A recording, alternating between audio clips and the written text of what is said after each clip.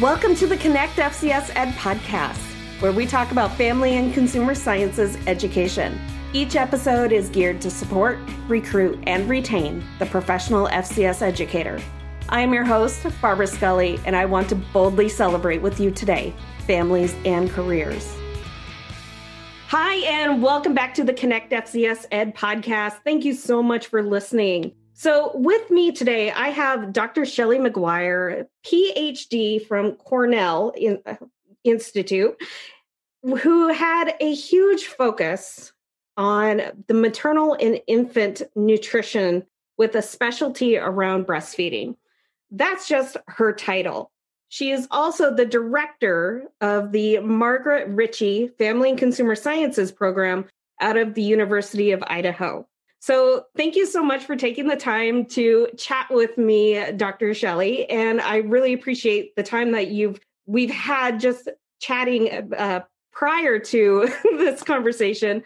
But first of all, we've had a great conversation. So just thank you for taking the time. And I'm so excited to share your knowledge, but also share your program. So please introduce yourself. Well, thank you so much. We do share a passion. No question about that. So, I'm the director of the Margaret Ritchie School of Family and Consumer Sciences at the University of Idaho. That's a bit of a mouthful. But in fact, it's, this is one of these quintessential home ec programs. We were actually the first home ec program. It was called the Department of Domestic Sciences back in the late 1800s at the University of Idaho. We're the oldest department at the university, and we were the first home ec program in the West, and we're still going strong almost 125 years later. And we're a one-stop shop for family and consumer sciences. We have degrees in apparel, textile, and design. We have couple degrees in nutrition. One leads to dietetics career. The other one leads to medical school or the likes. We have a human development family studies program, and we have a child development program, and another program, this early childhood education. So you're certified to teach through third grade. We also teach classes in personal family finance. So basically we do it all. And then we have graduate programs as well.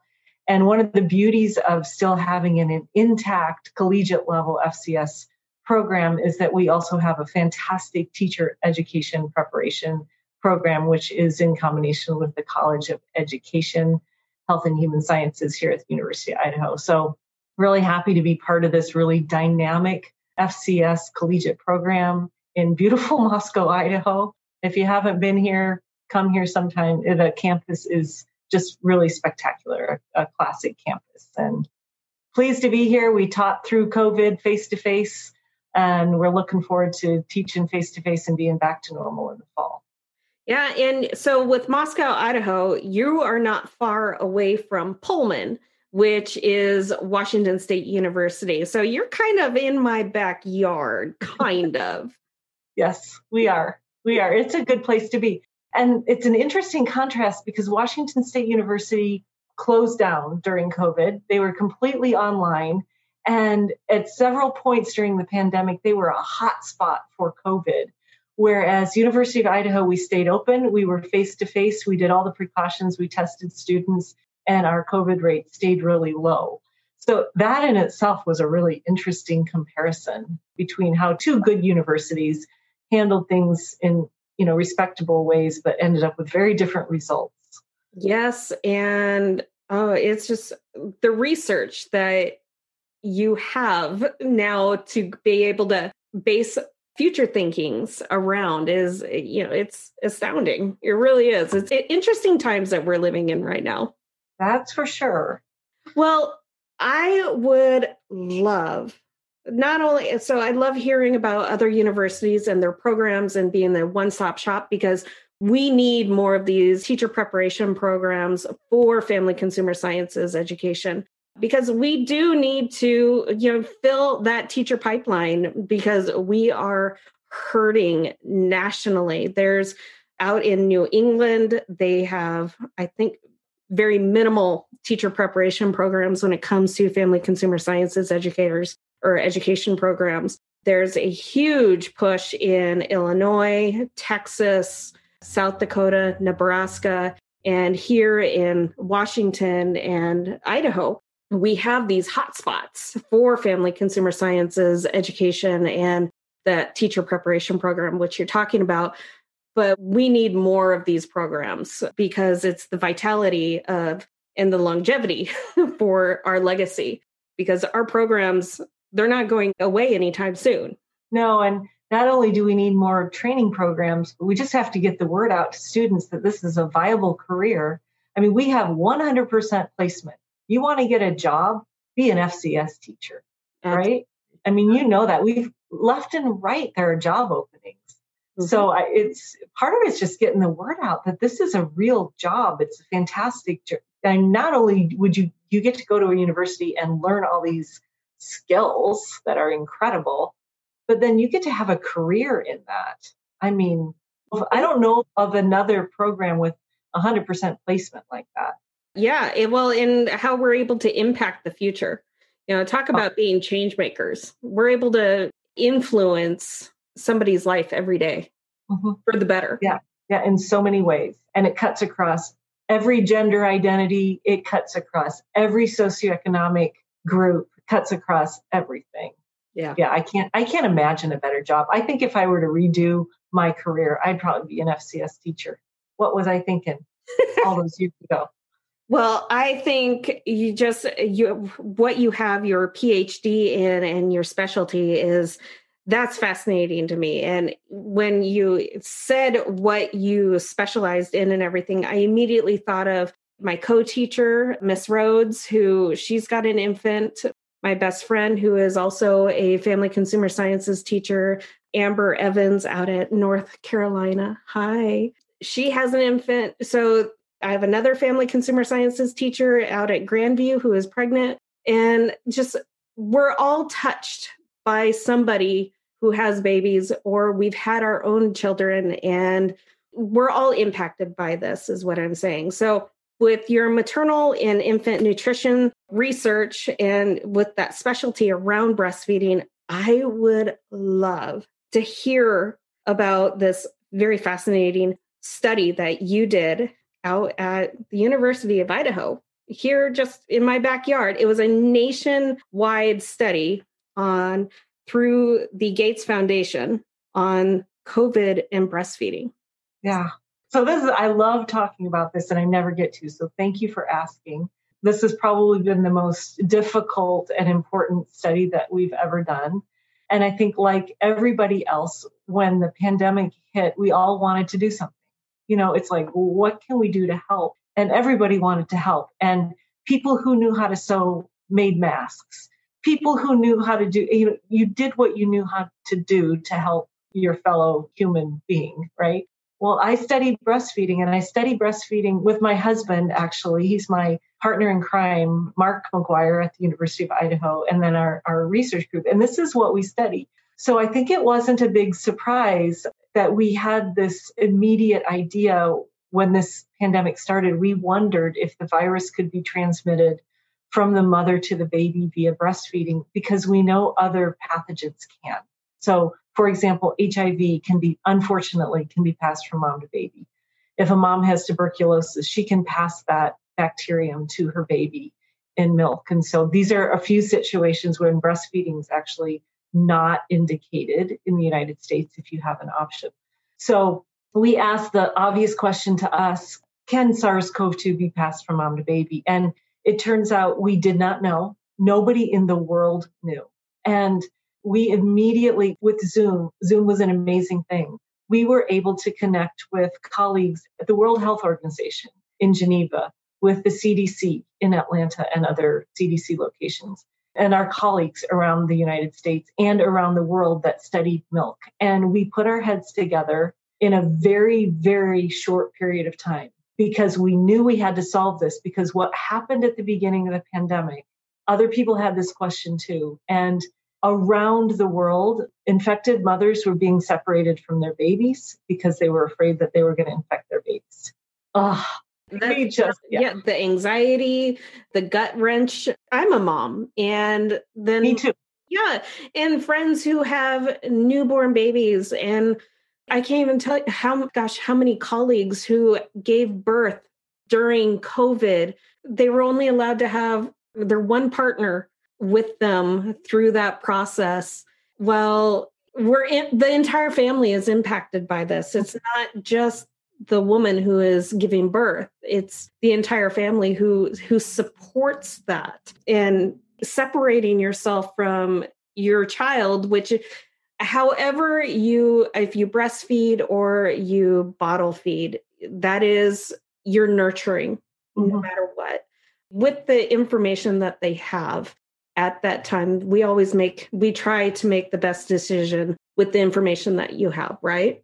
And having that information of what was there at that time and then saying, I won't breastfeed because I'm too scared.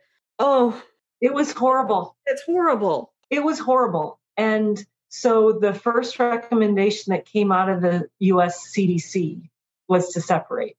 And there was no scientific evidence yet to support that, but they were taking the precautionary principle. So luckily, we were able to get almost immediate funding from the Gates Foundation to figure this out. And our results, and there were a couple groups around the world that we were trying to figure this out simultaneously.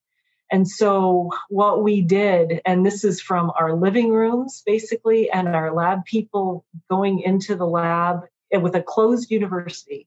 We couldn't get stuff that we needed, and we're doing this all from home. But we were able to, using social media, recruit COVID-infected moms from across the country who were so passionate about helping us get the information that they were willing to be in a study for us. And we shipped them milk collection supplies. They even took blood samples from their babies. They did heel pricks from their babies and themselves to help us get the answers.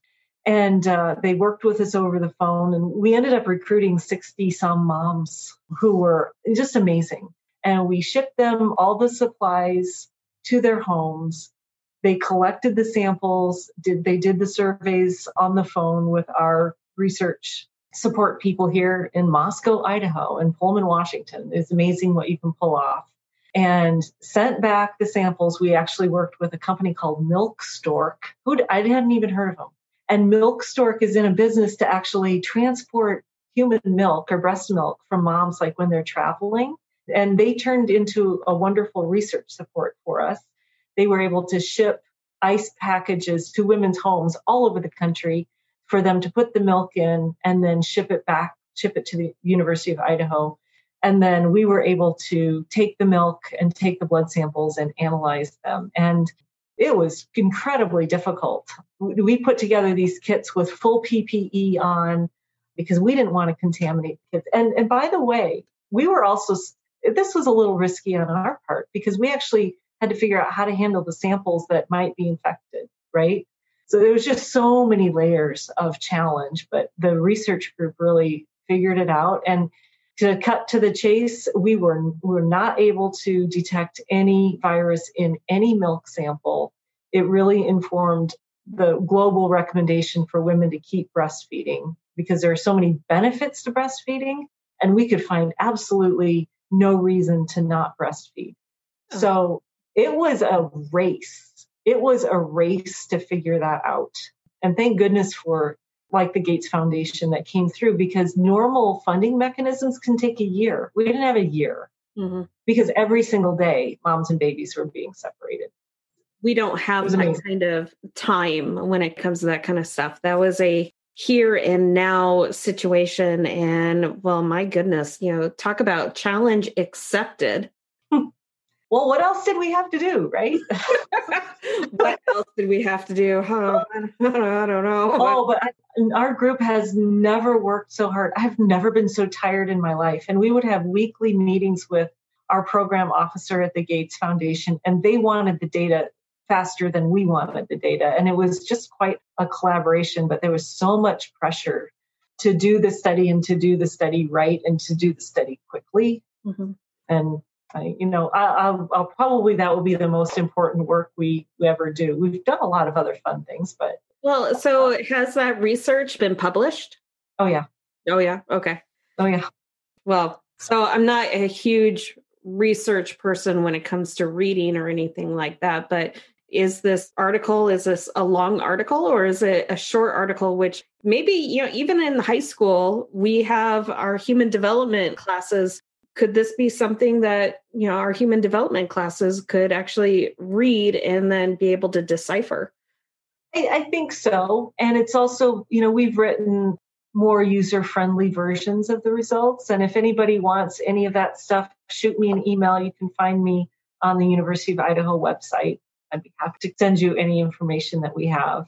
I'm also happy. I love talking about this and the process of science and how we didn't know that. And also, this is such an FCS topic, if you think about it. It's perfect. It's how do we support moms, children, families in a crisis, right? Mm-hmm. And it involves nutrition, it involves childcare, it involves all of that. And so I have actually zoomed into some classrooms and just talked to kids about what is it like how do you answer a question like that? How do you have a question and then answer it? And that's the whole process of the scientific method. And, the scientific method is solidly within family consumer sciences. We use it all the time. We base what we do on science and evidence. And we can't forget that. It's always part of what we do. And it's what makes us rigorous. It's what makes us, not just playing around in the kitchen or, messing around with how we raise our children or teach our children. It's based on science. Well, so it's just a good reminder. It goes back to what our mission or our vision statement of we're the people-centered science. We are. Sorry, I have to put the pluralism on that.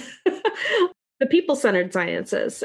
And yes, what you say is completely talking about rigor, academic rigor, and meeting us right here and right now, which makes us relevant. And that is the reason why we will always be relevant, because we're constantly revamping our curriculum and our content to meet today's needs. We're not just talking about the home.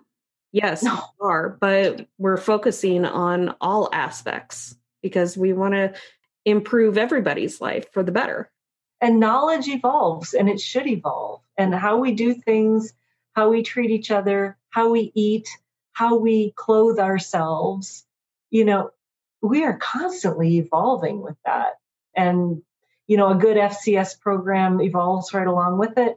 FCS teachers, it's why there's professional development. It's why people have to do continuing ed, because things change and there's always a new question. And, to have the skills to answer the question is really the goal, right? Yeah. In order for creativity, you have to have an inquisitive mind. So that is all of us. We all have these inquisitive minds for that creativity, which then goes on to thinking, how did somebody come up with because I'm not breastfeeding and I don't have infant children, it wasn't even on my brain or my radar to even think about how breastfeeding is that impacted by COVID. I never once have I thought about that throughout this entire pandemic until you brought it up. But yeah, there were a lot of women though. I mean, this affected millions of women. And what amazes me is this isn't the first time this has happened. This isn't our first rodeo, right? And what's unfortunate is that these sort of issues that are going to come up over and over and over with the next pandemic and the next pandemic and the next outbreak, they're not really taken seriously. Like, we should have had a plan in place to figure this out, but we didn't. We started from scratch.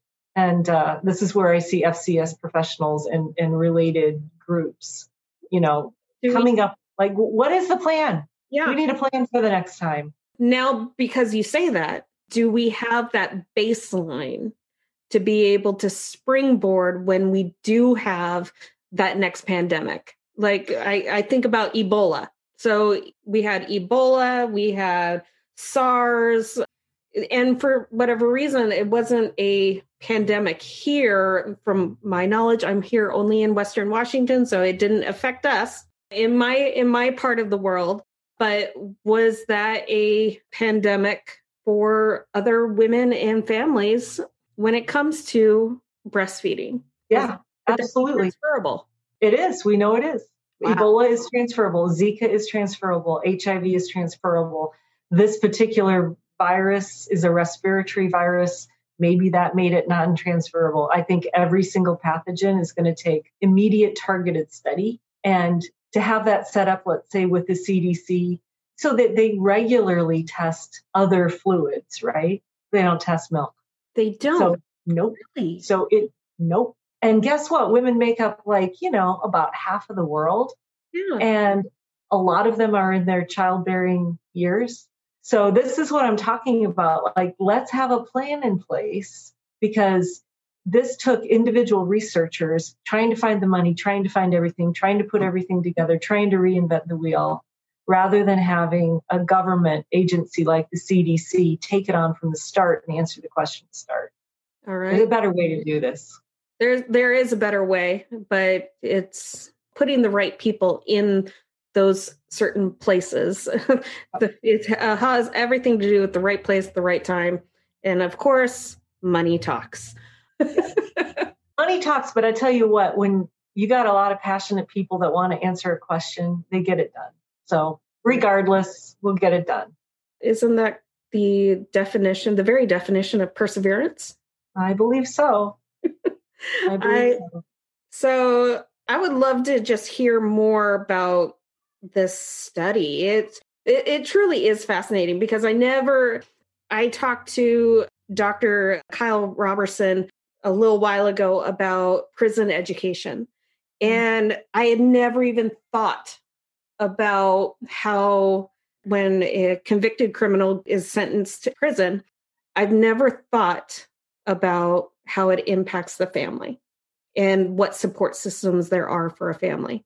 Is there any other sort of education programs for people, for women, for families, to support them when it comes to this kind of research and how we've had a pandemic and how it's impacted us? Yeah. I mean, people look to the authorities. So they look to the CDC. They look to American Academy of Pediatrics. There are some breastfeeding support groups, but unfortunately, people look to the internet right now, and they look to social media, and there's way more bad information than there is good information. And so, there's just so much pressure on young parents right now, and doing things right. And a lot of parents, they don't have the support from immediate family. So they do turn to social media, and families have to be really, really careful about that, and really focus try to get information from reliable sources, things like the American Academy of Pediatrics, because it's so easy to get bad information. And in this case with COVID, people were looking to the World Health Organization, and they were looking to the CDC, and they were looking to the American Academy of Pediatrics. Unfortunately, they didn't have the same recommendations out there because we just didn't have data. We just didn't know.